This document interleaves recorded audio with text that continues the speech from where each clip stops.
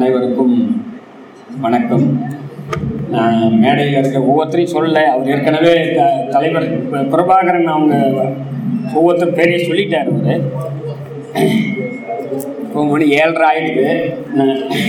அதாவது முதல்ல முனைவர் சம்பத்குமார் வழக்கறிஞர் அவர்கள் இந்த புத்தகத்தை எழுதிட்டு என்கிட்ட கொடுத்து அதுக்கு அணிந்துரை கேட்டார். நான் அதில் சொன்னேன், நான் என்னன்னா முதலாக 14 ஆண்டுகள் கழிச்சு 19/2/2009 அன்று நடந்ததை முதல் முயற்சி ஆவணப்படுத்திருக்காரு. இது வரைக்கும் யார் ஆவணப்படுத்தல? இந்த ஃபர்ஸ்ட் தான். இது வரைக்கும் எதனா உங்ககிட்ட ஒரு புக் இருக்கா? இவ்வளவு பெரிய சம்பவம். எல்லாரும் இங்கே புலம்பணும், நானும் புலம்ப தான் போகிறோம். எல்லாரும் பார் கவுன்சில் தமிழ்நாடு தலைவர் புலம்புறாரு, அகில இந்திய தலைவரும் புலம்புறாங்க. அப்புறம் நம்ம எங்க போய் சொல்றது? அதுக்கப்புறம் இங்க இருக்கக்கூடிய எல்லா தலைவர்களும் கையாளாக முடியல அப்படின்றத சொல்றாங்க. அப்போ இதுல ஆவணப்படுத்தியிருக்காங்க. இதற்காக முதல்ல நான் ஒரு பாராட்டு தெரிவிச்சேன். இதை அவர் என்ன வருத்தப்பட்டாருன்னா, நிறைய பேர் அதுல ஏதோ ஒரு காரணத்துக்காக அவர் முயற்சி பண்ணியிருக்காரு. இன்னும் இப்பதான் முயற்சிகளே தெரியுது. இப்போ கூட அவர் திரு பிரபாகரன் அவர்கள் சில போட்டோலாம் அனுப்பிச்சாரு. அவர் இப்போ போட்டோ வச்சு 2009 அடிப்பட்ட போட்டோக்கள்லாம் இருக்கு. அதை இப்போ சம்பத்குமார் அனுப்பிச்சிருக்காரு. அடுத்த பதிப்பாக வரும்போது அதையெல்லாம் சேர்த்து போடணும்ன்றதுதான் உண்மை. அவரு நோக்கமே சம்பத்குமாரே சொன்னாரு. இப்ப நானே குறைஞ்சபட்சம் இந்த 3 பேரு இங்க இருக்கக்கூடிய பார்த்தசாரதி, அவரை பத்தி இந்த புக்ல இல்ல. அவர் ராமனுக்கு தெரியும், பாடகர் ராமனுக்கு. என்னன்னா பார்த்தசாரதி அன்னைக்கு அடி வாங்கி லேபர் கோர்ட்டுக்கு அவரு காலை ஊனிக்கிட்டு தான் ஒருவர் நடக்க முடியாது. அவரால் கால் பிராக்சர் ஆச்சு. கிட்டத்தட்ட நீண்ட நாட்கள் அவரால் நடக்க முடியாம இருந்தாரு. அப்புறம் சுதனுடைய போட்டோ காமிச்சிருக்காரு இப்போ, அட்வொகேட் சுதன். அப்புறம் அங்கையர்கண்ணி, அவங்கள கயல் அப்படின்னு தப்பா பேர போடுறான். ஏன்னா அவங்களெல்லாம் நம்மளாம் கூப்பிடுறது கயல், அவங்க அங்கையர்கண்ணி. பெருஞ்சித்திரனாருடைய பேத்தி, அவங்க கூட இருக்காரு. அங்க பெருஞ்சித்திரனோட மகன் இங்க இருக்காரு மேல. எனவே இவங்க எல்லாத்தையும் நான் இன்னும் கூட என்னன்னா, அவங்க கிட்ட எல்லாம் நாம 161 ஸ்டேட்மெண்ட் நம்ம வாங்கி போடலாங்க. இத அவங்க கிட்ட பார்சாரதி கிட்ட, அங்கேயர்கண்ணி கிட்ட, மோகனகிருஷ்ணன் இதுல போட்டோ இருக்கு. இதுல தயவு செய்து ஏன் நான் இதை சொன்ன, கீழே இந்த போட்டோ இருக்கு பாருங்க. பக்கம் மொத்தம் 144. நமக்கே தெரியல ஏன் 144 பக்கம். 144 என்ற உங்களுக்கு தெரியும். இந்த பக்கம் 139 மோகனகிருஷ்ணனுடைய போட்டோ அடி வாங்கினது.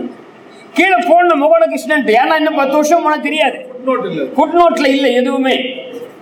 அதை நான் சொன்னேன் அவருக்கு. அதோட மட்டும் இல்ல, இதுல பாத்தீங்கன்னா நீதிபதி, உயர் நீதிமன்ற நீதிபதி சம்பத்குமார் அடி வாங்குற போட்டோட இருக்கு.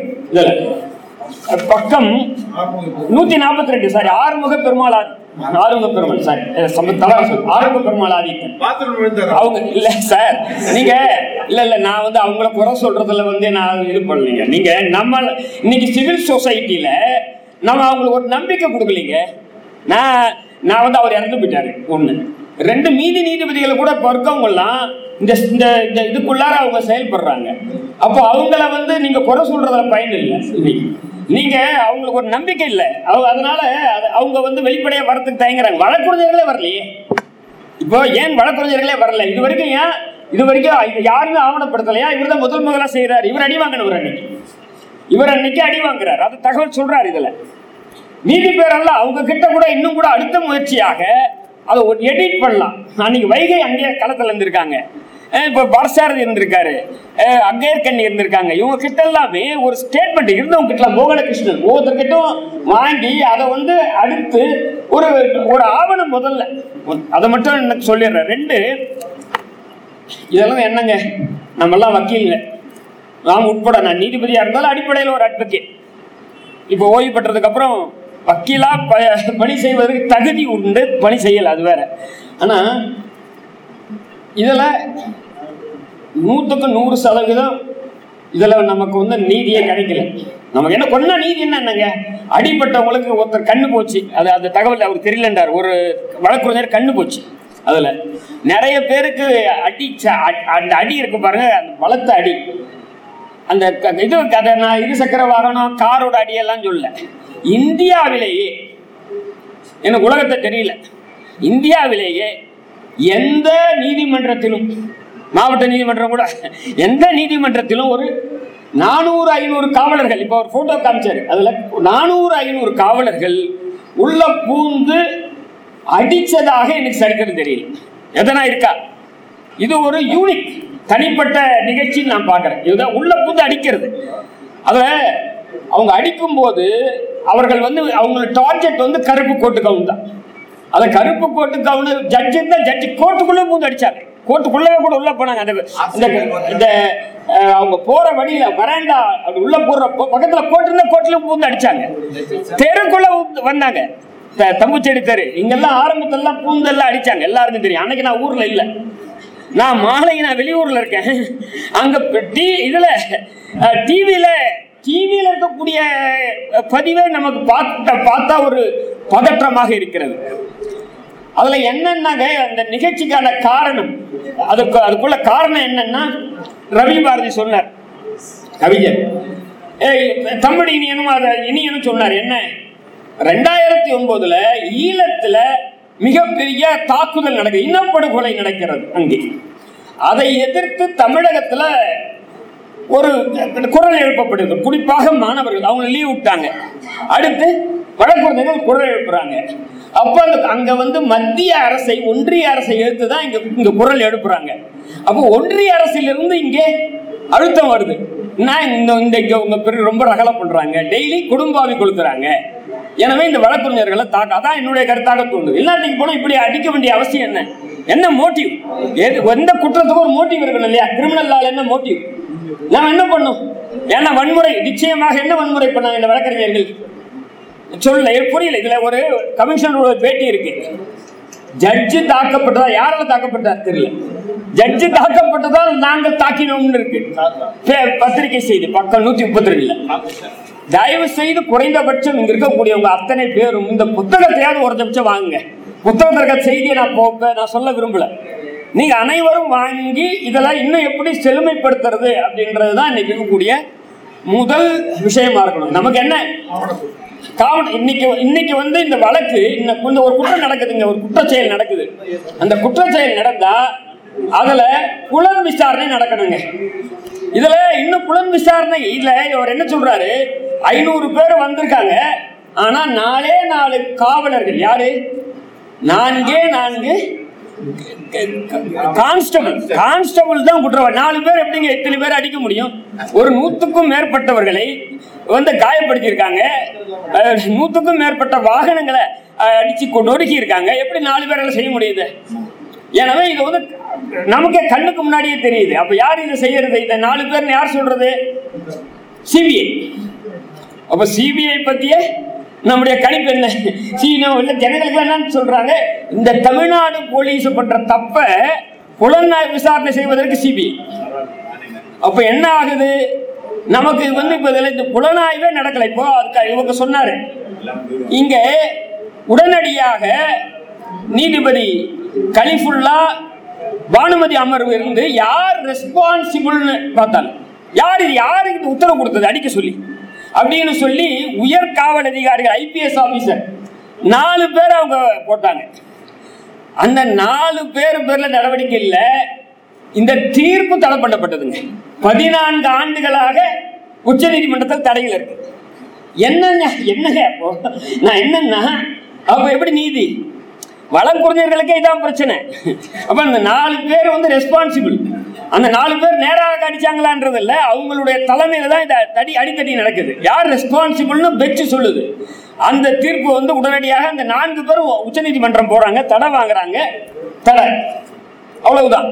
இங்க போற மீதி அடிச்சவங்களுக்குலாம் எந்த விதமான இதுவும் இல்லை. இது ரெண்டு ஒன்னா பாக்குறேங்க. யாருக்காக போராடினீர்களோ, யார் ஈழ மக்கள், அங்க 1,50,000 பேர் அங்கே இனப்படுகொலை செய்யப்பட்டார்கள். 30 லட்சம் பேர்ல அவங்க மொத்தமே 30 லட்சம் பேர், 1,50,000 பேர் இனப்படுகொலை செய்யப்பட்டார்கள். அதை இன்று வரை உலகம் விசாரிக்கவில்லை. ரோஹிங்கியாவை விசாரிச்சிருக்காங்க. அதுக்கு பின்னாடி நடந்த இப்ப ரோஹிங்கியா உலக இன்டர்நேஷனல் கோர்ட்ல ரோஹிங்கியா வந்து இன்னைக்கு பர்மா அரசுக்கு எதிராக இருக்கு. அது இன்னும் பழசு சூடான் விசாரிச்சாங்க, இல்லை அதெல்லாம் பழசு சொல்ல. இப்ப இருக்கிறதுல ரோபாண்டா விசாரிச்சாங்க. இப்ப வந்து ரோஹிங்கியா வந்து இப்ப விசாரணையில் இருக்கு. நம்ம இதை பொறுத்த வரைக்கும் ஐநா சபையில இதை இனப்படுகொலை என்றே ஏற்றுக்கொள்ளவில்லை. எப்படி நம்ம வழக்குரைஞர்கள் தாக்கப்பட்டோம் என்பதை போலீஸ் ஏற்றுக்கொள்ளவில்லையோ, அரசு ஏற்றுக்கொள்ளவில்லையோ, அதே மாதிரி அதை இனப்படுகொலை என்பதை ஏற்றுக்கொள்ளல. அது வார் கிரைம்ஸ் அப்படின்றான், மனித உரிமை மீறல் ஏதோ அதானே தவிர இனப்படுகொலை அப்படி என்ற ஜெனோசைட் அப்படின்றதுக்குள்ளாரவே உலகத்துல வரல. ஏன்னா கனடா என்ற ஒரே ஒரு நாடு தான் அதை ஏற்றுக்கொண்டு இருக்கிறது. வேற எந்த நாடும் ஏற்றுக்கொள்ளவில்லை. இந்தியா உட்பட ஏற்றுக்கொள்ளவில்லை. தமிழ்நாடு ஏற்றுக்கொண்டு இருக்கிறது. ஜெயலலிதா அவர்கள் இந்த ஒரு தீர்மானம் போட்டாங்க. அது பிரயோஜனம் இல்லை. ஏன்னா இறையாண்மை உள்ளது அல்ல. நம்ம ஐநாவில் உறுப்பினர் கிடையாது, தமிழ்நாடு உறுப்பினர் கிடையாது, இந்தியா தான் உறுப்பினர், இந்தியா இல்லை. எனவே அதுதான் அது அன்னைக்கு நடக்கிறது. இன்னும் இப்போ டெல்லியில் வந்து விவசாயிகள் போராட்டம் நடத்தினாங்க. அங்கே அஜாய் மிஸ்ராவுடைய பையன் வண்டியை ஒட்டி ஒரு விவசாயி செத்து போயிட்டாங்க. அந்த ஆஷிஷ் மிஸ்ரா கைது பண்ணாங்க. இங்கே ஒரு போலீஸ்காரனை கைது பண்ணல. இவ்வளவு பேர் அடிச்சாங்க. இதுல ஒரு போலீஸ்காரனை கைது பண்ணல, ஒரு வழக்கே நடக்கல. இந்த தகவலே இல்லை. 14 வருஷம் ஆகி போச்சு. என்ன சொல்றாரு இப்போ நம்ம தலைவர் வருத்தத்தோட சொல்றாரு, நான் 13 வருஷம் போட்டா நான் விட்டுறேன். ஐயா தயவு செய்து விட்டுறாதீங்க. இத நம்ம நீதி கிடைக்கிற வரையில இதை வந்து நிச்சயமா, ஏன்னா நமக்கே இல்லை. அப்படி இப்படி சிவில் சொசைட்டியோட நம்முடைய ஊரே அதாங்க. உங்களை இப்படி கேட்கிறேன், எந்த காவல்துறையாச்சும் அவர் சாத்தான்குளத்தை சொன்னார். சாத்தான்குளத்தை அதே தூத்துக்குடியில 15 பேர் சுட்டு கொண்டாங்க ஸ்டெர்லைட்ல. அருணா ஜெகதீசன் ஆணையம் சொல்லிச்சாமான்ட்டு. இப்ப இந்த அரசாங்கத்து பேர்ல கூட இல்லை. இந்த அரசாங்கத்தான் 2003 நம்மள அடிச்சது. ஆனா அந்த ஸ்டெர்லைட் வந்து சுட்டுனது வேற அரசாங்கம். அவங்க அரசாங்கத்து பேர்ல இருக்க அந்த போலீஸ்காரங்க நடவடிக்கை கூட இந்த அரசாங்கம் தயாரால. ஏன்னா அருணா ஜெகதீசன் கரெக்டா யார் யாருன்னு துல்லியமா சொல்லியிருக்காங்க இந்த ரிப்போர்ட்ல. யார் யார் பேர்ல குற்றச்சாட்டுன்ட்டு. அவங்க பேர்ல நடவடிக்கை எடுக்கல. நம்ம அடிச்சவங்க பேர்லயே துறை நடவடிக்கை இல்லை. அந்த 4 பேர்ல இன்னும் என்ன சர்வீஸ்ல இருக்காங்க இல்லையா? எல்லாம் 4 பேரும் சர்வீஸ்ல இருக்காங்கன்றாரு. 2 பேர் ரிட்டையர்டா. ராதாகிருஷ்ணன் சர்வீஸ் இருக்காரு கமிஷனர். அதனால இப்போ அது ஸ்டெர்லைட் ஆகட்டும் அல்லது வழக்குரைஞர்கள் ஆகட்டும், காவல் நம்ம வந்து வக்கீலுக்கே இந்த நிலைமைன்னா ஸ்டெர்லைட்க்கு எப்படி நீதி கிடைக்கும் போது அவங்களுக்கும் இதுவரையில புலனாய்வு நடந்து எந்த போலீஸ்காரனும் கைது பண்ணப்படல. எல்லாம் இத்தனை டிவியில வந்தாச்சு, நேரில் நாமளே பார்த்தோம். சுடுறான் துப்பாக்கியில. உலகத்தில் எங்கேயாவது நடக்குமா? நீங்க சாதாரண செய்திங்க, அமெரிக்காவில் ஒரு பிளாக் தாக்கப்பட்டார். பிளாக் லீவ்ஸ் த மேட்டர்னு இருக்கு. அடுத்து தாக்கியவர் நடவடிக்கை எடுத்து அவர் ஜெயிலில் போட்டாச்சு, தண்டனை கொடுத்தாச்சு. நம்ம ஊர்ல என்னங்க இது என்ன இருக்கு? இப்போ போரிஸ் ஜான்சன் பேர்ல வழக்கு போட்டு அவருக்கு இந்த மீறினார் கொரோனாவை, அன்னைக்கு விழா நடத்தினான்னு சொல்லி அவருக்கு வழக்கு போட்டு அவருக்கு தண்டனை கொடுக்குறான். நம்ம ஊர்ல குறைஞ்சபட்சம் இதுல ஒரு நமக்கே புலனாய்வே நடக்கல. இதில் புலனாய்வே நடக்கவில்லை. இதில் ஒரு தாக்குதல் நடக்குது, புலனாய்வே நடக்கல. இவங்க நான் 2 பெஞ்சில் சொன்னது வந்து புலனாய்வு, 4 பேர் ரெஸ்பான்சிபிள் சொன்னாங்க, அதுக்கு தடையாகிவிட்டது. புலனாய்வே நடக்கல. அங்க என்னுடைய கருத்து, அன்னைக்கு கேம்பஸ்ல இருந்த அத்தனை காவலர்களும் குற்றவாளிகளாக சேர்க்கப்படணும். என்ன கேட்டா வேணா அவங்க டிகிரி மாறுபடும். ஒருத்தர் பின்னாடியே போயிருப்பாரு, இன்னொருத்தர் கூடுதலா அடிச்சிருப்பாரு. அதுல எந்த போலீஸ்கார் கையில கட்டி வச்சிருந்து அடிக்காம இருப்பாரு? நான் கேட்கிறேன், எல்லாரும் கையில காய்வு இருந்தா அடிக்கதான் செய்வாங்க. அதுவும் இந்த பக்கத்துல இருந்து 2 பேர் அதை நம்ம ஒன்றும் இது பண்ணாட்டி கூட யாரோ ஒரு வக்கீல் திருப்பி ஒரு கல்லை தூக்கி போடலாம். அதுவும் அதை போட்டோலாம் இருக்கு. ஏன்னா வழக்கறிஞர்களுக்கு வேற வழி இல்லைன்னா 2 கலத்துக்கு போட்டு அவர் கலத்துக்கு அடிக்கிறாங்க. காவலர்கள் கலத்துக்கு அடிக்கிறது இதுல இருக்கு. அப்போ எனவே இந்த மாதிரியான இந்த இன்னைக்கு வந்து நம்ம இதை தான் நம்ம இப்போ வந்து நம்ம பரிசீலனை பண்ற நேரத்தில் தான் நம்ம இருக்கோம்.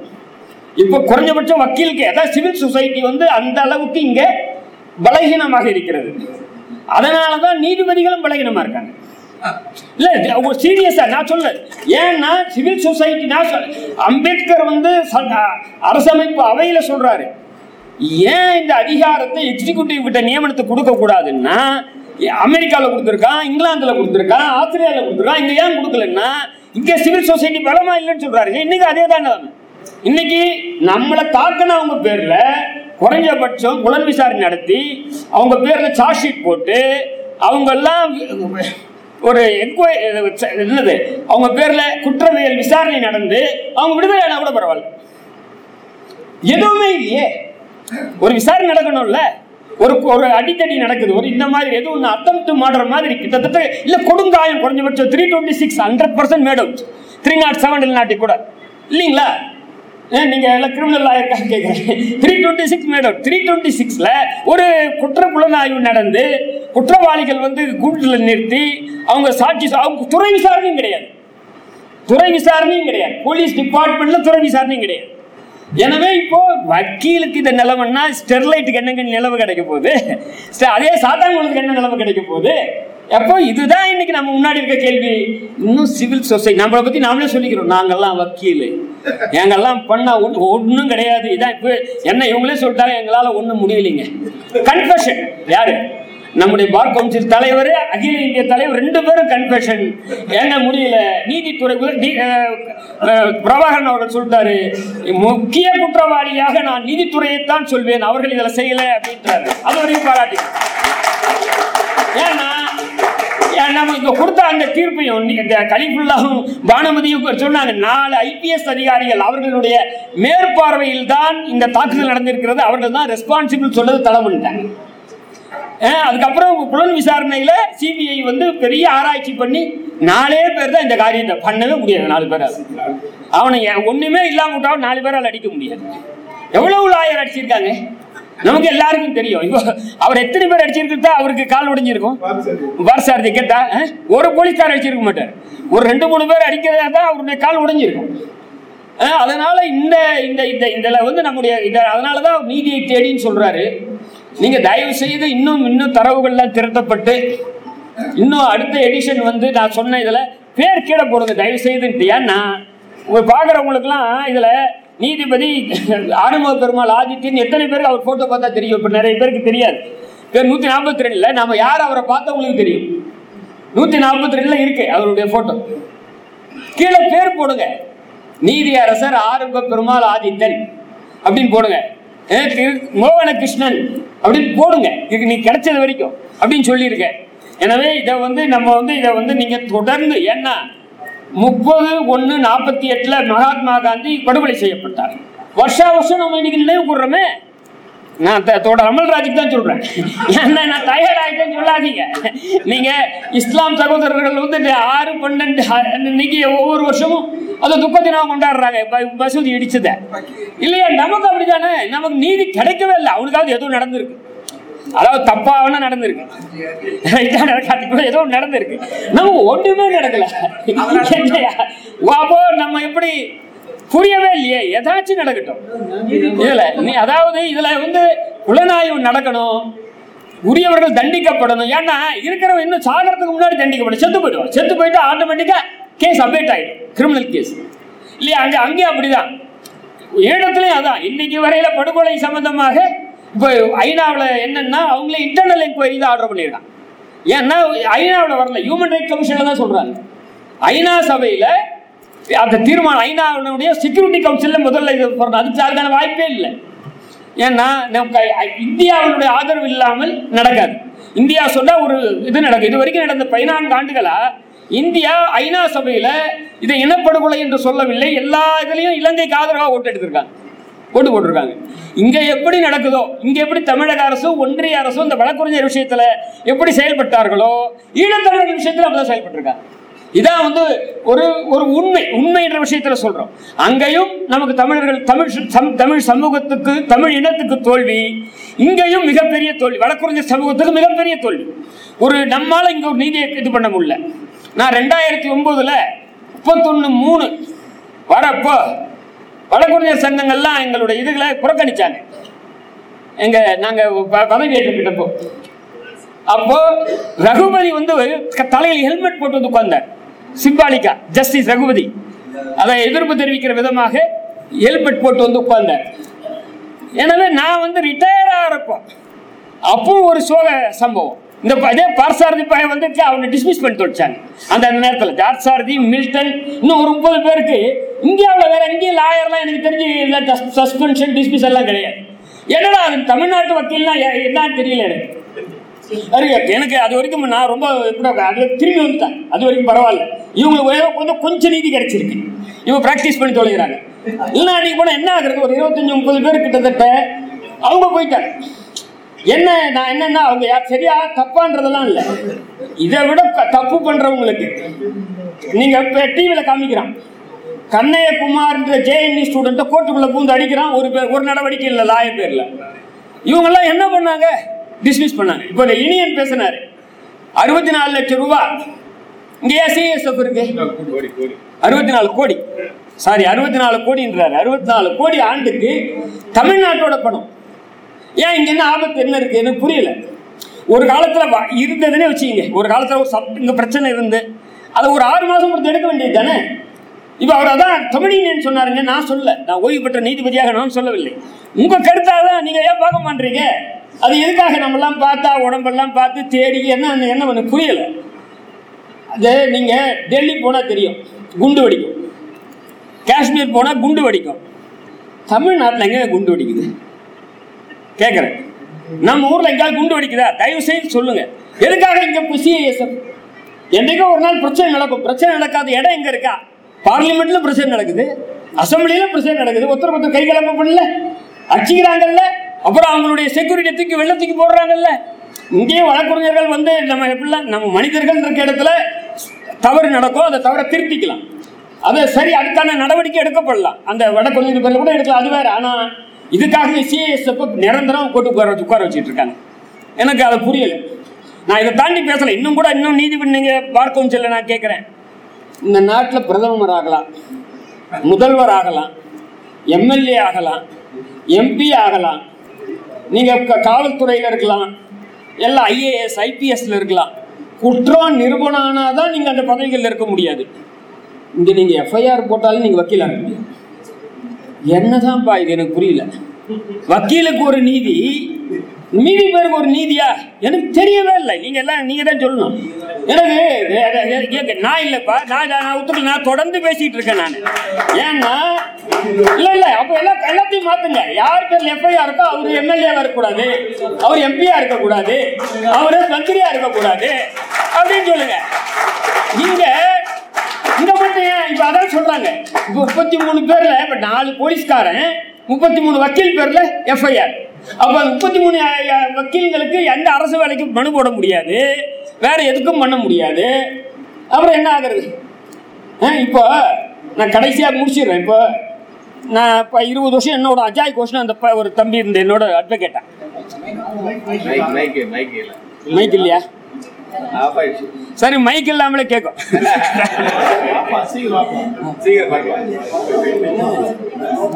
முடிச்சுக்கலாம்.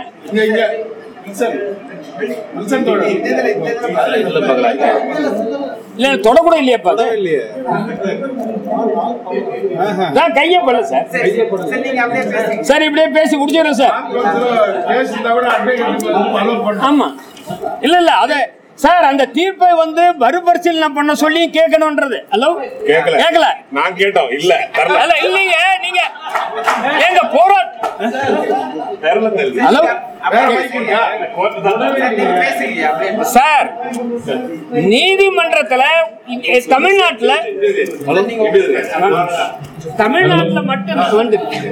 தமிழ்நாட்டுல மட்டும்தான் வழக்கறிஞர்கள் இப்ப 33 பேருக்கு அவர் சொல்றாரு.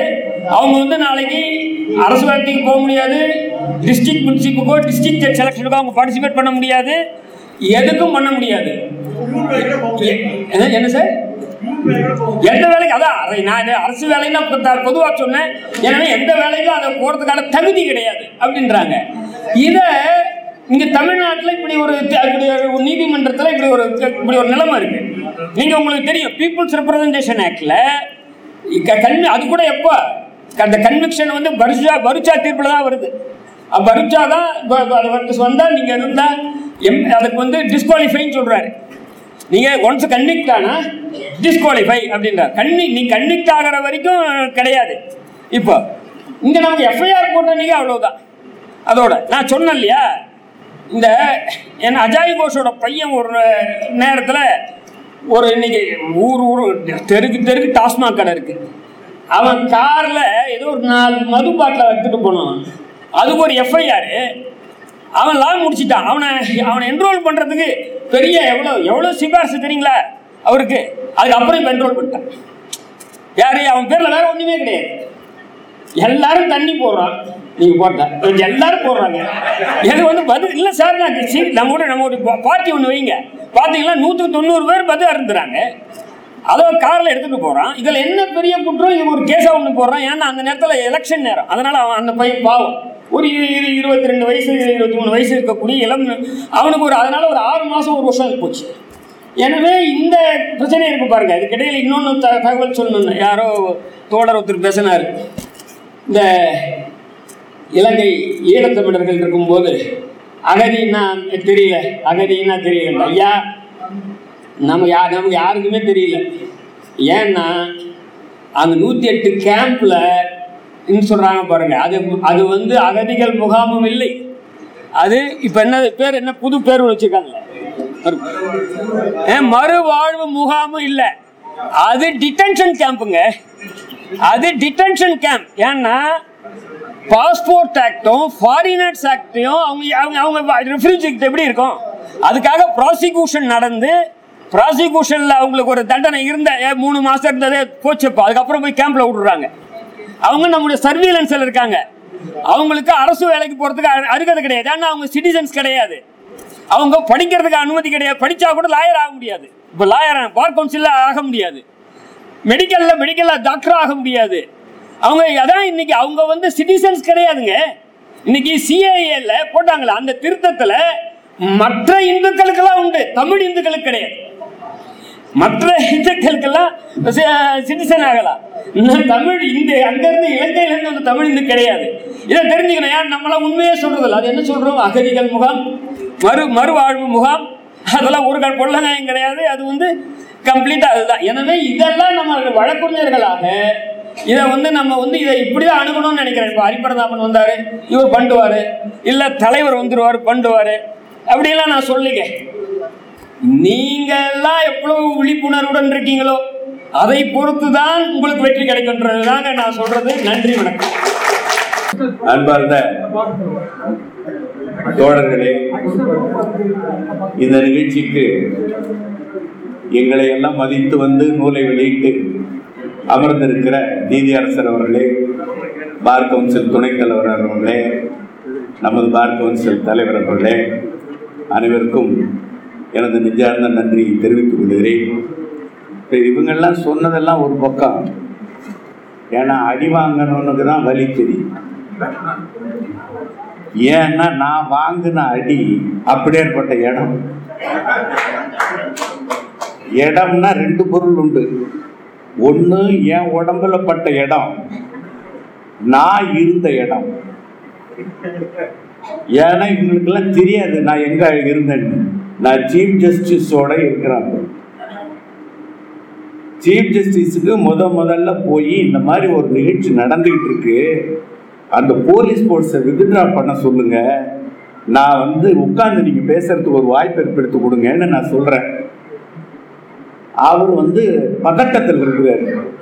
சரி, இங்க ஆங்கிலத்தில் சொன்னா புரியாது, ஏன்னா இது இப்படிதான் விட்டு போகும். ஆங்கிலத்தில் சொன்னா புரியாதுன்னு சொல்லி நான் ஹிந்தியில சொன்னேன். அவரு உடனே please wait, I have sent Sudhakar to inspect the place அப்படின்னாரு. சரி ரைட்டு, அவர் போயிட்டு அதுக்குள்ள ஒரு 5 நிமிஷத்துல அவரும் திரும்பி வந்துட்டார். திரும்பி என்ன சொல்றாரு, கருப்பு வாகனத்திலிருந்து கல்லை எடுத்து போலீஸ்காரர்கள் வீசுகிறார்கள், அந்த கல்லை எடுத்து வழக்கறிஞர்கள் வீசுகிறார்கள். இது அவர் கொடுத்த ஸ்டேட்மெண்ட். என்ன முன்னாடி நான் தான் ஐ விட்னஸ். இப்படி ஒரு சீஃப் ஜஸ்டிஸ் கிட்ட சொன்ன பிறகு இந்த வழக்கில் சுயோமோட்டோ கண்டெம்ட் எடுக்கிற அறிவாளிகள் கிரிமினல் கண்டெம்ட் எடுப்பீங்களா, சிவில் கண்டெம்ட் எடுப்பீங்களா? எனக்கு விளங்குல.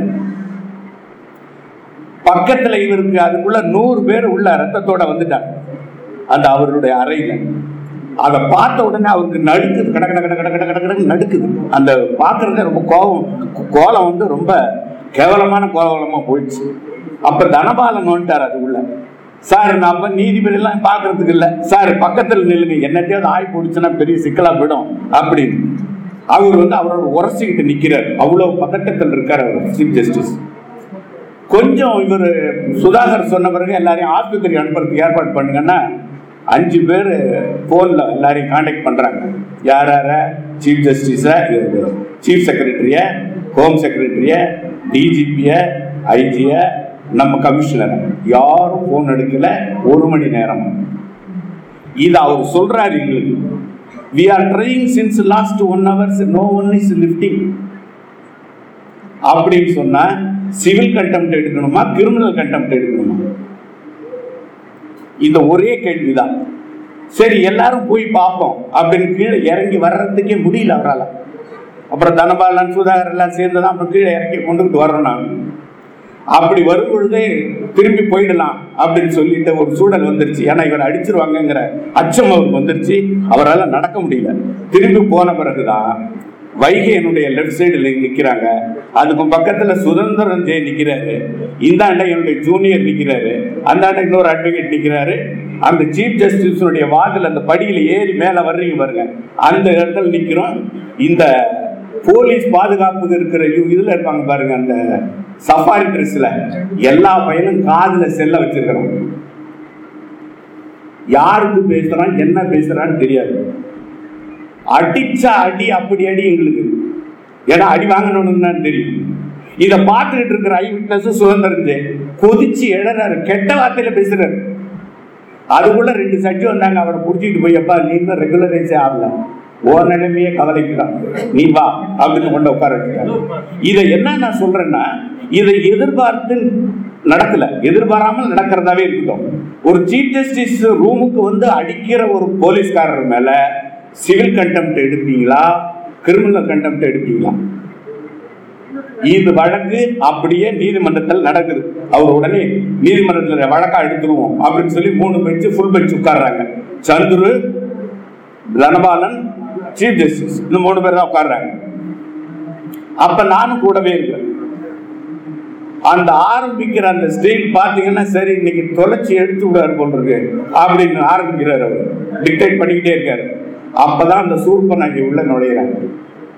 சூர்பநாயகின்னா நீங்க அந்த அம்மா secretary, home secretary, commissioner, DGP, JC, அந்த அம்மா 4 பேர் உள்ள நுழையிறாங்க. உள்ள நுழைஞ்சா ஒய் தே ஆர் கம்மிங் அப்படின்னு கேட்கிறாரு. ஒருத்தர் சத்தம் இல்லை, இருந்தாலும் let them sit there அப்படின்ட்டு டிக்டேட் பண்றாரு. No no no I want to talk something with the chief justice அப்படிங்கிறாங்க. சரி சொல்லுங்க. No I want to take confidential. ஒரு கோர்ட்ல இதெல்லாம் குடும்ப நல்ல வழக்கம். ஒரு கோர்ட்ல ஒரு செக்ரட்டரி, ஹோம் செக்ரட்டரி வந்து ஒன்னுட்ட முறையிடுறேன்னு சொன்னா அப்படியே முறையீடு எழுதி கூட நான் எடுத்துக்கிறேன் அப்படின்னு சொல்றவங்க தான் ஜட்ஜா இருக்க முடியும். அப்பதான் நீதியா இருக்க முடியும். எனக்கு அந்த இடத்துலயே நீதி ஒழிஞ்சு போச்சு. அப்போ நீங்க என்ன பண்றீங்கன்னா, எல்லா அட்வொகேட்டும் வெளியில போங்கன்னு சொல்றீங்க. அப்ப அட்வொகேட் எல்லாம் அயோக்கிய பெறாங்க. நீங்க சொல்லியிருக்கிறது என்ன இருக்கணும், யாருமே இந்த அறையில் இருக்க வேண்டாம் அப்படின்னு சொல்லி இருந்தா அது சரியா இருக்கும். எல்லா நீதிபதிகளும் வெளியில வந்துடும், வழக்கறிஞர்கள் மட்டும் வெளியில போங்க அப்படின்னு சொல்றாங்க. போன பிறகு என்ன பேசினாங்கிறது அவங்களுக்கு மட்டும்தான் தெரியும். அதுக்கு பிறகு அந்த ஜட்ஜ்மெண்ட் அப்படியே யூட்டர்ன் போடுச்சு. காம்பன்சேஷன் ஒன்னு எவன் கேட்டான், காம்பன்சேஷன் முருகேசன் கூப்பிட்டு என்ன கேட்டேன், அந்த காம்பன்சேஷனை வாங்கிக்கலங்க. நான் கேட்கவே இல்லையா, அது பரவாயில்லையே நீங்க வாங்கிங்க, உங்களால பண்ணி. நான் என்ன கேட்கிறேன், நான் காம்பன்சேஷன் கேட்டேன்னா என்ன வந்து உங்க அறையில உங்க பாதியில என்ன ஒருத்தர் அடிக்கிறான், அதை நீங்க பார்த்துக்கிட்டு இருக்கிறீங்க, உங்க துணை நீதிபதி ஒருத்தர் பார்த்துக்கிட்டு இருக்காரு. நீங்க கிரிமினல் கண்டெம்ட் எடுக்காம சிவில் கண்டெம்ட் எடுத்து, அதுலயும் who has permitted this police to enter into the court, இவ்வளவுதான் கண்டெம்ட். இதை நினைச்சு பாருங்க, எங்கேயாவது நீதி இருக்கா? அப்போ அதுக்கு பின்னாடி அண்ணன் இவங்க எல்லாம் பயங்கர போராட்டம், பயங்கரமா பேசுவாங்க கோர்ட்ல, ரொம்ப கேட்கறதுக்கு சுவையா இருக்கும். 2 கேள்வி கேட்டாங்க, who permitted அப்படின்னு சொல்லலையே தமிழக அரசு. இந்த நீதிமன்றத்துக்கு உண்மையிலே திராணி இருந்திருந்தா, தெலுங்கு இருந்திருந்தா, அட்லீஸ்ட் மானம் சூடு சொரணை இருந்திருந்தா அவங்கள கூப்பிட்டு if you are not telling we are issuing criminal contempt சொல்லி இருந்தா சரியா இருந்தது. அதுதான் நான் எதிர்பார்த்தேன். ஆனா தமிழக அரசு சொல்லவே இல்லை, போலீஸ்காரங்க சொல்லவே இல்லை. மௌனமாக இந்த நீதிமன்றம் தன்னை வளைந்து கொடுத்து விட்டது. அதனால்தான் அந்த பதில போட்டிருக்கேன், வளைந்த நீதிமன்றம். நீங்க என்ன பண்ணிருக்கணும்? ஒன்னு சொல்லல, நீ என்ன பண்ணிருக்கணும்? சொல்லி நானே டிசைட் பண்ணிக்கிறேன், கிரிமினல் கண்டெம்ப்ட் இஷ்யூ பண்றேன் பண்ணு அப்படிங்கிற ஒரு தவறு. சரி, அதுக்கு பிறகு நான் போச்சேன், இவங்களெல்லாம் நீ சஸ்பெண்ட் பண்ணணும்னு ஒரு இது புரியுங்க. 2 பேர் கேட்கறாங்க. அதுல அக்ரிவ்டு பார்ட்டியை நீங்க பார்ட்டியா சேர்க்கணுமா இல்லையா? இது எல்லா வழக்கறிஞருக்கும் தெரியும். யார் தண்டிக்க போறீங்களோ அவங்கள பார்ட்டியா சேர்க்கணும்.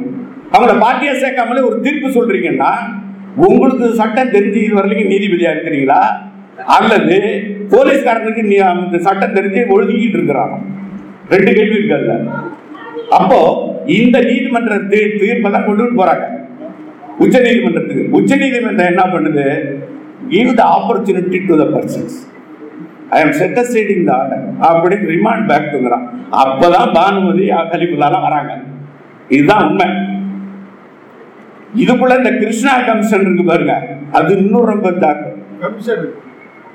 அவர் கமிஷன் இல்ல, கமிஷனர். அவர் வாங்கினது வேணா இருக்கலாம். அவர் என்ன பண்றாரு, நானும் கூடவே டிராவல் பண்றேன் அவரோட. எந்த வழக்கறிஞரையும் நிக்க வச்சு கேள்வி கேட்ட செய்திகளை பெறவே இல்லை. அது அண்ணன் சொல்லிட்டார், யாரையுமே சிந்திக்கல. அவர் பாடிக்கு போயிட்டாரு, ஒரு ரூம்ல நுழைஞ்சாரு, அண்ணன் போலீஸ்காரங்க இருக்காங்க கேட்டுக்கிட்டு அவர் பாடிக்கு போயிட்டாரு.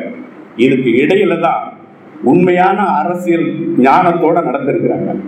ஒரு 10-20 வழக்கறிஞர்கள் ஏற்கனவே கம்ப்ளைண்ட் கொடுத்த மாதிரியும், அந்த கம்ப்ளைண்ட் சீஃப் மினிஸ்டருக்கு போன மாதிரியும், அந்த சீஃப் மினிஸ்டர் அதை கமிஷனருக்கு அனுப்பின மாதிரியும், அது மேல கமிஷனர் நடவடிக்கை எடுத்த மாதிரியும் ரெக்கார்டை கிரியேட் பண்ணிட்டாங்க. அதை கமிஷனர் அவருக்கு கொடுத்துட்டாங்க. யாருக்கு? நம்ம ஸ்ரீகிருஷ்ணாவுக்கு. அவர் போய் இதை கொடுத்துட்டாரு. இப்போ 2/9 அன்னைக்கு ஒழுங்கா நீங்க கேட்டிருந்தீங்கன்னா அந்த ஜட்ஜ்மெண்ட்ல கிடையாது. இப்படி ஒரு கம்ப்ளைண்ட் இருக்கிறதாகவோ கமிஷனருக்கு அனுப்புனதாகவோ அந்த 19 ஜட்ஜ்மெண்ட்ஸ்ல கிடையாது. ஏன்னா கடைசி டிக்டேட் பண்ணி முடிக்கிற வரைக்கும் நான் கூட இருக்கிறேன், சொல்லவே இல்லை. அப்புறம் எப்படி இந்த இது வந்துச்சு? சுப்ரீம் கோர்ட்ல போய் சொல்றாங்க. சரி, சுப்ரீம் கோர்ட் தான் போனான்ல, அங்கேயும் சுப்ரீம் கோர்ட் ஒரு கேள்வி அந்த செய்தித்தாள்ல இருக்கு, who allowed you to, who permitted to enter, Tamil Nadu government must reply tomorrow அப்படின்றாங்க. சொல்லல. உச்ச நீதிமன்றமும் மௌனம் சாதித்தது. அவங்க உச்ச நீதிமன்றத்தை எனக்கு கண்டெம்ப்ட் வந்தாலும் பரவாயில்ல, அவங்களெல்லாம் நீதிபதிகளை நியமிச்சவங்களே தவறானவர்கள் நான் நினைக்கிறேன். ஏன்னா உங்கள்கிட்ட கேட்கறீங்க, நீங்க தமிழ்நாடு அரசுக்கு you are directing to report categorically who permitted அப்படின்னு. தமிழ்நாடு அரசு கொடுக்கவே இல்லை. கலைச்சிருக்கணுமா இல்லையா? அரசு உங்களுக்கு அதிகாரம் இருக்கா இல்லையா? எடுத்திருக்கணுமா நடவடிக்கை இல்லையா? அவன் என்ன பண்ண, அப்படியே ஸ்ரீகிருஷ்ணா அவன் வித்ரா பண்ணிட்டான், நான் இனிமேல் இது மேல போக விரும்பலன்ட்டு. ஸோ அந்த report will not have more effect. அப்ப திரும்பி மறுபடியும் ரிமாண்ட் பேக் டு பெவிலியன் இங்க வருது. என்ன அப்புறம் இதுல இருக்குது உங்களுக்கு? நீதி எங்க பாக்குறது? என்னால உயர் நீதிமன்றத்திலும் பார்க்க முடியல, உச்ச நீதிமன்றத்திலும் பார்க்க முடியல. எங்க அண்ணெல்லாம் கோ கோ கோன்னு கலர்னதான் மிச்சமா போச்சு. மணிக்கணக்கில் பேசுவார், கூடவே இருப்பானா. பால் கனகராஜ் பேசுவார், வைகை பேசுவாங்க, எல்லாரும் பேசுவாங்க, கேட்டுக்கிட்டு இருப்பாங்க. நீதி மட்டும் கிடைக்காது. அப்போ நான் எங்க தேடுறது? இப்ப எல்லாருக்கும் உரிய ஒரு பொருளா நம்ம காமன் இன்டென்ஷன்ல நீங்க எடுத்துக்கிட்டா கூட இண்டிவிஜுவலா எனக்கு எடுத்துங்க, என்ன அடிச்சவனுக்கு என்ன தண்டனை? நான் எங்க போய் சொல்லுவது? 19 ஜட்ஜ்மெண்ட்லயே further complaints is restrained. Further complaints எங்கேயும் கொடுக்க முடியாது. யார்கிட்ட போய் கொடுக்கறது? போய் சிபிஐ போலீஸ்ல கொடுன்ட்டாங்க. நான் செஞ்சது என்னன்னா 2 பேருக்கு நல்லா வாங்கி கொடுத்தேன். ஒன்னு என் ஜூனியர் செமாட்டி, 2வது சங்கர் சூப்பு கொண்டு வாங்கி கொடுத்தார். அவர் போயிட்டாரு, இருந்தாலும் சொல்றேன். ஆனா அவர் கம்ப்ளைண்ட் கொடுத்துடலாம் ரிட்டர்ன். இவர் கூட்டிட்டு போய் போலீஸ்ல கம்ப்ளைண்ட் கொடுத்தேன். அக்யூஸ்ட் நம்பர் 31 அவரு. சும்மா இருந்தவரை நான் தான் கூட்டிட்டு போய் கம்ப்ளைண்ட் கொடுக்க சொல்லி அக்யூஸ்ட் வாங்கி விட்டாங்க. அந்த பையனும் சும்மா இருந்தவரை கூட்டிட்டு போய் அடி வாங்கி விட்டாங்க. ஆக எந்த சூழலிலும் நீதிமன்றம் என்பது ஒரு தீர்ப்பின் அடிப்படையில், ஒரு சட்டத்தின் அடிப்படையில், நடந்த நிகழ்வினுடைய பார்வையில் ஒன்றும் வேண்டாங்க, யார்கிட்டயாவது ஒரு ரிப்போர்ட் கலெக்ட் பண்ணீங்களா? ஜட்ஜஸ் தானே நீங்க, ஃபுல் பெஞ்ச் இருக்கிறீங்களா? சுதாகர் சொன்னாரு கருப்பு வண்டியில வந்து இந்த மாதிரி கல் எறிகிறாங்கன்னு, அவர்கிட்ட ஒரு ஸ்டேட்மெண்ட் ரெக்கார்ட் பண்ணிருக்கலாமா இல்லையா? ஐயா அப்படி ரெக்கார்ட் பண்றதுக்கு வாய்ப்பு இருக்குங்களா ஐயா சட்டத்துல? சுதாகர் வந்து சொல்றாரு கருப்பு வண்டியில இருந்து காவல்துறையினர் அடிக்கிறாங்க, அதை எடுத்து இவங்க திருப்பி அடிக்கிறாங்கன்னு சொல்றாரு. அதை ரெக்கார்ட் பண்ணணுமா வேண்டாம்? பண்ணல. சரி, அது கூட போய் தொலைஞ்சிட்டு போதும். நீங்க தான் 92 பண்ணிட்டீங்க, யாரும் உள்ள வரக்கூடாதுன்னு சொல்லிட்டீங்களே. உளுந்த கல்ல பூரா கிளீன் பண்ணது யாரு? இவனும் தான். மரியாதை கொடுக்க வேண்டிய அவசியமே இல்லை. ஏன்னா என்ன அடிச்சவனை கல் லாரி லாரியா கொண்டாந்து அடிச்சிருக்கிறான், அவ்வளவு கல்லு அங்க கிடக்கு. கல்ல மொத்தமும் கிளீன் பண்ணி நீ தான் சிபிஐக்கு ஹேண்ட் ஓவர் பண்ணிட்டல. இப்ப மெட்டீரியல் எவிடன்ஸ் என்ன? கல்லால் அடிச்சாங்கிறதுக்கு மெட்டீரியல் எவிடன்ஸ் வேணும். எங்க இருக்கு material evidence? You claimed. Who permitted to clean? இப்படி நீங்க படிப்படியா பாத்தீங்கன்னா hundreds of questions are residing there. ஒருத்தர் ஆன்சர் பண்ண முடியல. எங்க அண்ணன் போட்டு ரொம்ப கதறினாரு. எனக்கு உண்மையில அவர் ரொம்ப கஷ்டமா இருக்கும். என்ன குடுறா, அதை குடுறா, இதை குடுறான்னு பேசுவாரு. ஆனா எல்லாம் கேட்டாங்க கேட்டாங்க கேட்டாங்க கேட்டாங்க. ஒரு பயிலும் இதுவரைக்கும் தீர்ப்பு சொல்ல, என்ன அடிச்சவங்கள இதுவரைக்கும் நான் வந்து தண்டிக்க முடியல. அதனால நான் நீதி எங்கே இருக்கு என்று தேடிக்கொண்டிருக்கிறேன். உங்களுடைய ஆதரவோடு என்றாவது ஒரு நாள், நான் இன்னைக்கு எனக்கு வயசு 72, நான் அந்த தீர்ப்பு வர்ற வரைக்கும் நான் உயிரோட இருப்பேனான்னு எனக்கும் தெரியாது. ஏன்னா அப்படி ஒரு வேளை நான் வாழுகிற காலத்தில் ஒரு தீர்ப்பு வந்து அவங்கள இருப்பாங்கன்னு சொன்னா, எனக்கு இன்னொன்னு உண்டு. நான் அந்த எந்த நிகழ்ச்சியும் சொல்ல விரும்பல. நீதிமன்றம் வந்து ஒரு குற்றவாளிக்கு தீர்ப்பு கொடுத்து அதை உயர் நீதிமன்றம் ரத்து செய்து போயிடுறாங்க, குறைச்சு கொடுத்துட்றாங்க. விடுதலை ஆகி ஊருக்கு போறான். 7 வயசுல அந்த பையன் அந்த நிகழ்ச்சியை பார்க்கறான். இது தமிழ்நாட்டில் நடந்ததுதான். 7 வயசுல அவன் வந்து பார்க்கறான் அந்த நிகழ்ச்சியை. அவன் வயசு 23 வரும்பொழுது அவன் விடுதலை வர்றான். அடுத்த நாள் அவனை கொலை செஞ்சுட்டான் அந்த பையன். நேரா ஸ்டேஷனுக்கும் போய் சரண்டர் ஆயிட்டான். ஒருவேளை அப்படி என்னால் செய்ய முடியலன்னு சொன்னாலும், ஏன்னா என்ன அடித்தவன நீங்க கை காட்டல, என்னால ஒண்ணுமே முடியல, நாங்க அங்க சொன்ன முடியல, இங்க சொன்ன முடியல, ரைட்டு. அப்ப என்ன முடியும்? என்ன நீங்க என்ன ஆக்குறீங்க? இல்ல நான் அப்படி செய்வேன்னு சொல்லல. அப்படி ஒரு நிலைக்கு என்ன தள்ளி விட்டுற கூடாது. நீங்கெல்லாம் சேர்ந்து, நீங்க தான் வந்து பார் கவுன்சிலுடைய தலைவராக இருக்கிறீங்க, பிரதர் இங்க தலைவராக இருக்கிறாரு. 2 பேரும் சேர்ந்து உச்ச நீதிமன்றத்துக்கு போய் அந்த பெட்டிஷன் எடுத்து, நான் இந்த ரிஜிஸ்ட்ரார் ஜெனரலுக்கு ஒரு லெட்டர் கொடுத்திருக்கிறேன். What is the number of the case which is pending since last 13 years ஒரு லெட்டர் கொடுத்தேன். இன்னை வரைக்கும் ரிப்ளை கிடையாது. they don't want to tell the number to others. மோகன் அடிஷனர் கேட்டேன், தெரியாதுன்ட்டார். அப்போ என்னதான் நடக்குதுங்கிறது எனக்கே தெரியாமல என்ன அடிச்சவன நானே ஜீரணிச்சுக்கிட்டா, ஆமா ஆமா இந்த நாடு அப்படிதான் அப்படின்னு போக கூடாது. இருக்கிற வழக்கறிஞர்களாகிய இருக்கிற நீங்கள், உங்களுக்கு நாங்க பின்புலமா இருக்கிறோம், தலைவராக இருக்கிற நீங்கள் உச்ச நீதிமன்றத்தை அணுகி எவ்வளவு விரைவாக அதில் தீர்ப்பு பெற முடியுமோ அப்படி தீர்ப்பு பெற வேண்டும் என்று கேட்டு, இன்னொன்னு ரொம்ப பேசினாலும் தப்பு, எங்க வீட்டுக்காரி இருந்திருக்காங்க, அதை பார்த்தாலே பாதி பேச்சு நின்று போச்சு. இல்லைங்க, நீங்க ஒரு நாள் அந்த மாதிரி தான் பேசிட்டு இருந்தேன். ஒருத்தர் கேட்டார், என்னங்க வேலை செய்றீங்கன்னாரு. நான் வக்கீல் தொழில் செய்யறேங்கண்ணா. அப்படின்னு, எப்படிங்க வருவாங்க அப்படின்னாரு. ஏதோ கூப்பிட்டு போவாங்க, பேச சொல்லுவாங்க, பேசுவேன், அப்புறம் காசு கொடுப்பாங்க, நாங்க வச்சுக்கோங்க. இப்போ வாடகை கூடுறேன்னு சொல்லு அப்படிங்கிறாங்க. உள்ள வக்கீலா இருந்தா வாடகை கூடுறேங்கிறான். இந்த மாதிரி எங்க ரொம்ப வீரமா பேசிட்டு வந்தீங்களேன்னு அவங்க போய் வீட்டுல சண்டை போடுவாங்க. அதனால நானும் இதோட நிறுத்திக்கிட்டு, என்னை பொறுத்தவரை எங்கெல்லாம் நீதி தவறுகிறதோ அங்கே தட்டி கேட்கிற மனநலம் வழக்கறிஞர்களுக்கு வர வேண்டும் என்று சொல்லிக்கொண்டு அதனுடைய முதல் படியாக தான் இந்த நூலை எழுதியிருக்கிறேன். இதில் பிழைகள் இருந்தால் தயவு செய்து மன்னித்து விடுங்கள். என்ன பிழை இருக்கிறதோ எனக்கு சுட்டி காட்டுங்கள். நீங்கள் காட்டுகிற பிழையை நான் படியாக எடுத்துக்கொண்டு அடுத்த நூல் நான் எழுதுகிற பொழுது அவைகளை சீர்திருத்தி எழுதுவேன் என்று சொல்லி வாய்ப்புக்கு நன்றி விடைபெறுகிறேன். நன்றி, வணக்கம். இந்த நூலை நமக்கெல்லாம் அர்ப்பணித்த தோழர் அரங்க சம்பத்குமார் அவர்களே, நீதியரசர் ஹரிவர்தமன் அவர்களே, வழக்கறிஞருடைய தலைவர் பிரபாகரன் அவர்களே மற்றும் இந்த மேடையில் இருக்கின்ற அனைத்து தலைவர்களுக்கும் முதற்க நன்றிகளின் வணக்கம். இந்த விழாவிலே என்னோடு நீதிமன்றத்திலே அக்யூஸ்டாக இருக்கக்கூடியவர்கள் எத்தனை பேர் வந்திருக்கார்கள் என்று தெரியவில்லை. அதனால் எனக்கு ஒரு அக்யூஸ்டுக்கு ஒரு முக்கியத்துவம் கொடுத்து இந்த நீதிமன்றத்தில் உன்னுடைய குறையை சொல்லு அப்படின்னு பணித்தமைக்கு மிக்க நன்றி. ஏன்னா அன்னைக்கு முதல் நாள்லேருந்து 19/2 நாங்கள் சுற்றிக்கிட்டே தான் இருக்கோம். கருப்பன் வந்தார், போனோம். நமக்கு ரஜினிகாந்த் வந்தார், கம்ப்ளைண்ட் எழுதுனாரு. கம்ப்ளைண்ட் எழுதுனதுக்காக என்னை பிடிச்சி இந்த வழக்கில் நீ தப்பு பண்ணிட்ட அப்படின்ட்டாங்க. என்னையா போலீஸு சிபிஐ இருக்கிறான், சிபிஐயில் போய் நடந்ததெல்லாம் சொல்லியாச்சு. நடந்ததெல்லாம் சொன்ன பிறகு சாட்சியாக போடுறவனே என்ன பண்ணுறான், நீ தான் முக்கியமான குற்றவாளி அப்படின்னு சொல்லி என்ன செய்யுது அந்த இதில் போட்டுருக்காங்க. அப்புறம் என்ன செஞ்சோன்னா நம்ம இந்த இதில் கை கால் ஒடிஞ்சவங்க எல்லாம் இருக்காங்க பாருங்க. நங்கேர் கண்ணின்னு ஒரு சின்ன பொண்ணு, அந்த அம்மா கை கால் ஒடிஞ்சு ஆஸ்பத்திரியில் கிடக்குறாங்க. அவங்கள A4 A5 போட்டு வச்சுருக்கிறான். ஸோ இந்த மாதிரி என்னாச்சுன்னா இந்த யாரை போலீஸ் நார்மலாக போடுறது தான், அவனே அடிச்சுட்டு அவன் மேலே கேஸை போடுவான். அதை இங்கேயும் கையாண்டுருக்கிறான் சிபிஐ. வேற வித்தியாசம் அவ்வளோ தான். சிபிஐ ஒன்று, லோக்கல் போலீஸு என்ன பண்ணுறான்னு சொன்னாச்சுன்னா அதே மாதிரி தான் பிடிச்சி அடித்து. இப்போ என்னாச்சுன்னா இப்போ பாத்ரூமில் வலிக்கு விழுந்துட்டான் அப்படின்னு மேஜிஸ்ட்ரேட் முன்னால் நிற்பான். மேஜிஸ்ட்ரேட் கண்ணை மூடிட்டு சொல்லி தெரியுமான்னு 15 நாளைக்கு அப்படின்னா, ஐயா அடித்தானே அதெல்லாம் அங்கே போய் பார்த்துக்கியா, ஜெயில் நல்ல ஆஸ்பத்திரி இருக்கு, அங்கே உனக்கு நல்ல வைத்தியம் கொடுப்பாங்க, அங்கெல்லாம் உடனே ஸ்டாலினுக்கு அனுப்பி சொல்கிறேன், அங்கே உன்னை நல்லா பாதுகாத்து மேலே அனுப்புவாங்க அப்படிங்கிற மாதிரி சொல்லிட்டு இருக்கிறேன். ஸோ அதனால என்ன செஞ்சோன்னா அன்னைக்கு என்னாச்சுன்னா இந்த நிகழ்வில் என்னென்னா எல்லா நீதிபதிகளும் சரி இல்லைன்னு சொல்ல முடியாது. அன்னை தேதியில் என்ன செஞ்சோன்னா முதல் நாள் என்ன செஞ்சோன்னா எல்லா நீதிபதிகளும் முதல்ல 2 மணிலேருந்தே நடந்துட்டு இருந்தேன்.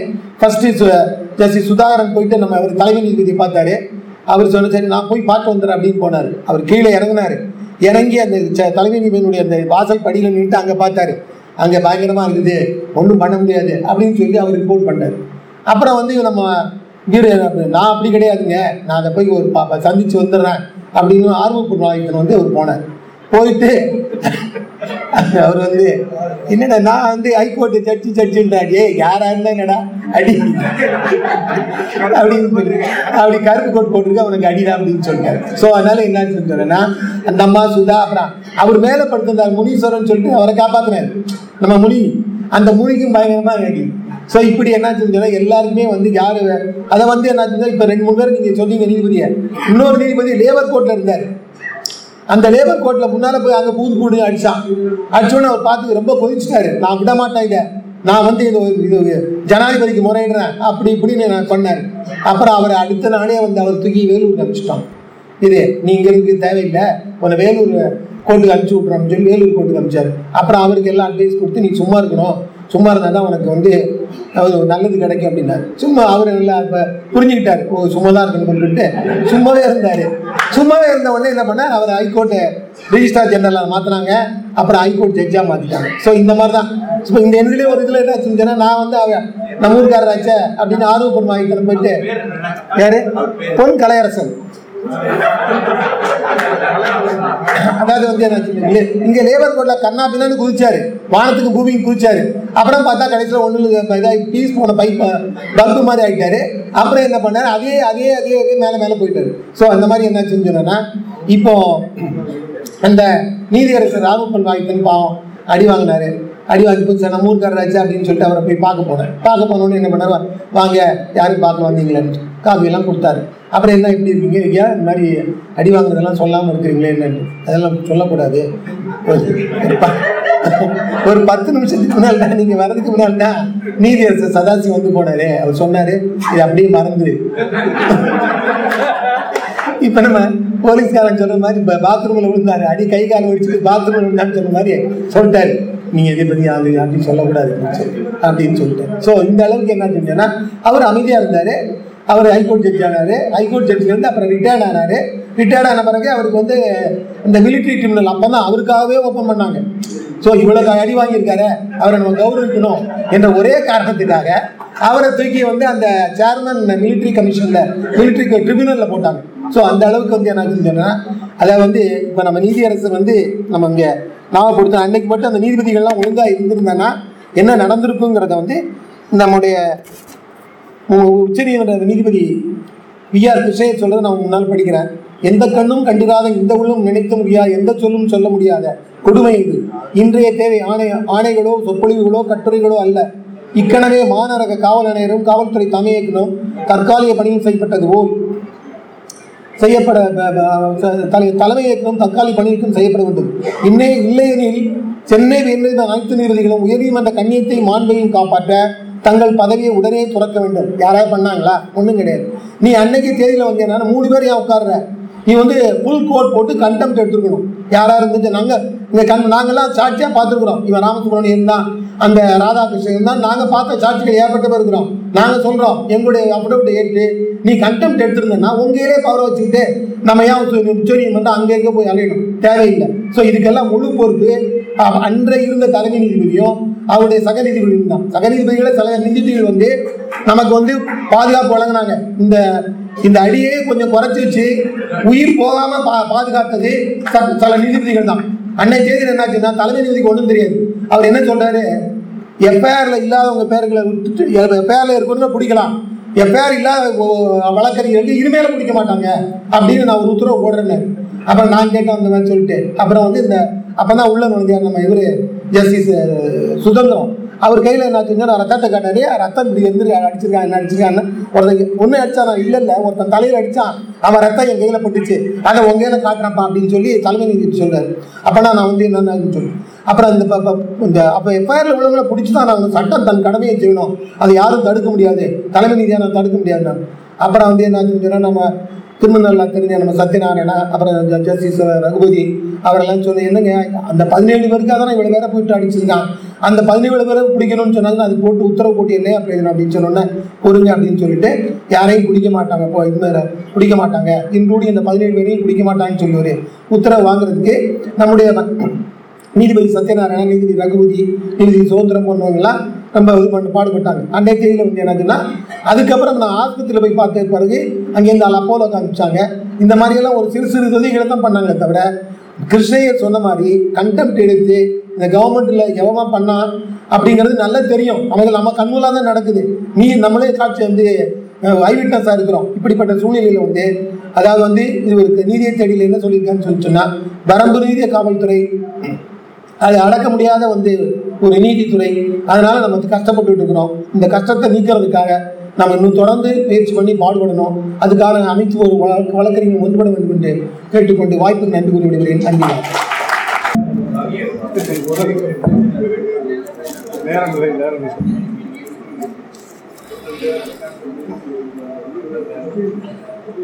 நேர ஒதுக்கீடு செய்திருக்கிறார்கள்.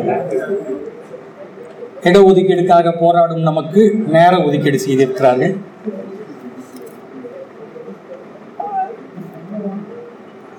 இங்கே அரங்கத்திலே அமர்ந்திருக்கின்ற மேனாள் நீதியரசர் ஹரிபரந்தம் அவர்களே, அகில இந்திய பார் கவுன்சிலுடைய தலைவராக இருக்கின்ற பிரபாகரன் ஐயா அவர்களே, தமிழ்நாடு பார் கவுன்சில் பாண்டிச்சேரி மற்றும் அதனுடைய தலைவராக இருக்கின்ற மதிப்புரிய அமல்ராஜ் அவர்களே, மற்றும் ஏனைய நண்பர்களே, தோழர்களே, வழக்கறிஞர் தோழர், இங்கு 2009 நிகழ்வு பற்றி நிறைய தகவல்கள் மேடையிலே பரிமாறப்பட்டது. அந்த பரிமாறப்பட்ட தகவல்களில் ஒரு பகுதியை தான் அரங்கர் சுபத்குமாரால் கொண்டு வர முடிந்திருக்கிறது. கொரோனா காலத்திலே அவர் பட்டபாடு, அவர் படுத்த பாடுக்கு பிறகு அவருடைய உழைப்பு குறைந்தபட்சம் 600 பக்கங்களுக்கு மேலான ஒரு தரவுகளை வைத்து அதை மிகவும் சுருக்கி இந்த 200 பக்கங்களுக்குள்ளேயாக இந்த நூலை அவர் படைத்திருக்கிறார். யாரோ கொரோனா காலத்தில் எப்படி இருந்தார்கள்,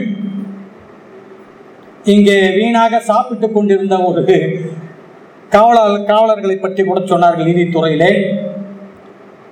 அப்படி இருக்கும் போது ஐயா அவர்கள் அந்த காலகட்டத்தில் இடுக்கான காலகட்டத்தில் கூட இப்படிப்பட்ட ஒரு நூலை எழுதியதற்காகவும் அந்த நூலுக்கு நீதியை தேடி என்ற தலைப்பினை அவர் இட்டதற்காகவும், ஏனென்றால் எல்லோரும் சொல்லிவிட்டார்கள் இன்னும் நீதியை தேடிக்கொண்டிருக்கிறோம். 4 குருடர்கள் யானையை தொடாவி பார்த்த கதையாக இந்த நீதியை தேடி போய்கொண்டிருக்கிறது. இந்த சம்பவத்தை, நிகழ்வை அரங்கேற்றியவர்கள் காலையிலிருந்து திட்டமிட்ட ஒரு சதியினுடைய அரங்கேற்றம். பலவித நாடக நடிகர்கள் வந்து போயிருக்கிறார்கள்.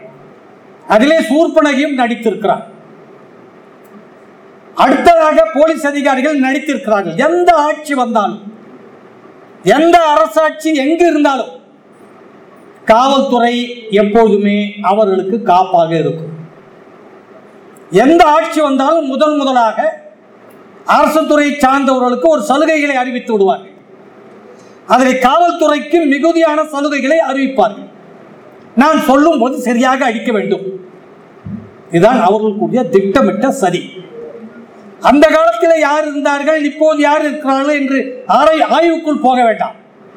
பொதுவாக ஒரு போராட்டத்தை களத்திலே நசுக்க வேண்டும் என்றால் இராணுவமும் காவல்துறையும் ஒரு பக்கத்தினுடைய, ஒரு நாணயத்தினுடைய இரு பக்கங்கள், ஒன்றை ஒன்று மிஞ்சக்கூடிய அளவிலே தாக்குதல்களை தொடுப்பார்கள். அது பயங்கரவாதத்தினுடைய ஒரு வடிவம். அன்றைக்கு நடந்தது அரச பயங்கரவாதம். அந்த அரச பயங்கரவாதத்தினுடைய கருவிகளாக காவல்துறை செயல்பட்டது. இந்த அரசு பயங்கரவாதத்தின் காவல்துறை செயல்பட்டதை நாம் எவ்வளவோ படம் பிடித்து காட்டினாலும், தரவுகள் தந்தாலும், என்னுடைய நண்பர் அரங்க சம்பத்குமார் ஒருவரை தரவுகளை கேட்டு கெஞ்சிக் கொண்டிருக்கிறார். நான் அப்போ அருகில் இருந்தேன். அவர் சொல்கிறார், நான் தரவுகள் கொடுத்தால் நிறைய பேர் பதவிகள் காலியாகிறது. அப்பேற்பட்ட பதவிகளில் இருந்து ஏன் புழுத்து போய் கிடைக்கிறார் என்று சொல்கிறேன். அன்றைக்கு தாக்குதல் நடத்தியவர்கள் எல்லாம் உயர் பதவிகள் அடைந்து விட்டார்கள். யாரோ சொன்னார்கள், நீதி அரசராகவும் ஆகிவிட்டார்கள். அந்த அடிப்படையிலே பார்த்தோம் என்றால், அந்த சுழி எங்கே போடப்பட்டது? ஒரு சாமி மேலே முட்டை வீசப்பட்டதிலிருந்து இந்த கதை ஆரம்பம். அதுதான் முட்டைக்குழுக்கு இருக்கிற கரு. இதற்குரிய நிகழ்வுக்குரிய கரு அங்கிருந்து தான் ஆரம்பிக்கிறது. 11 மணிக்கு சாமி போய்விட்டார். 12 மணி வரைக்கும் அங்கே. அதற்கு பிறகு அணியமாக ஏன் காவல்படை அவர்களுடைய தளவாடங்களோடு வருகிறது. அப்போது நடந்திருக்கும் போது அந்த புதிய சட்ட பணியர்களுக்கு கீழே நாங்கள் நின்று கொண்டிருக்கிறோம். அவர்கள் சரியாக நிறைய மகளிர் வழக்கறிஞர்கள் தங்களுடைய அந்த இருசக்கர வாகனத்தை எடுக்க முடியாமல் தவித்துக் கொண்டிருந்த பொழுது அவர்களை எல்லாம் எடுக்க வைத்து பார் கவுன்சில் வழியாக வெளியே அனுப்பி கொண்டிருந்தோம். ஒருவர் 2 கம்புகளை எடுத்துக்கொண்டார். சீனிவாசன் என்ற வழக்கறிஞர், 76, 78. அவன் அதற்கு மேல், உன்னுடைய வெறுத்தடிதான் உன்னிடம் இருக்கிறது, என் முனையில இரும்பு புதைத்திருக்கிறேன் என்று நாக்கை பிதுக்கிக் கொண்டு காட்டுகிறார். 2 கம்பிகளையும் போட்டுவிட்டு போனால் போதும், பாதுகாப்பாக போனால் போதும் என்று பார் கவுன்சில் வழியாக நிறைய வழக்கறிஞர்கள் சென்றார்கள். இப்படிப்பட்ட நிலைமையிலே பார்க்கும் பொழுது திட்டமிட்ட காவல்துறை அரசு பயங்கரவாதத்தினுடைய கைக்கூலியாக இருந்து அங்கே கருவிகளாக இருந்து செயல்பட்டிருப்பதை கூட, கருவிகளிடம் நீங்கள் கருவி கொண்டிருக்க முடியாது. அங்கே நியாயம், தர்மம் எதுவுமே கிடைக்காது. ஒரு காலத்திலே சொன்னார்கள், துப்பாக்கி சூடு நடந்தது. அது 78, 68 வாக்கிலே துப்பாக்கியில் இருந்து பூவா வரும் என்று சொன்னார்கள்.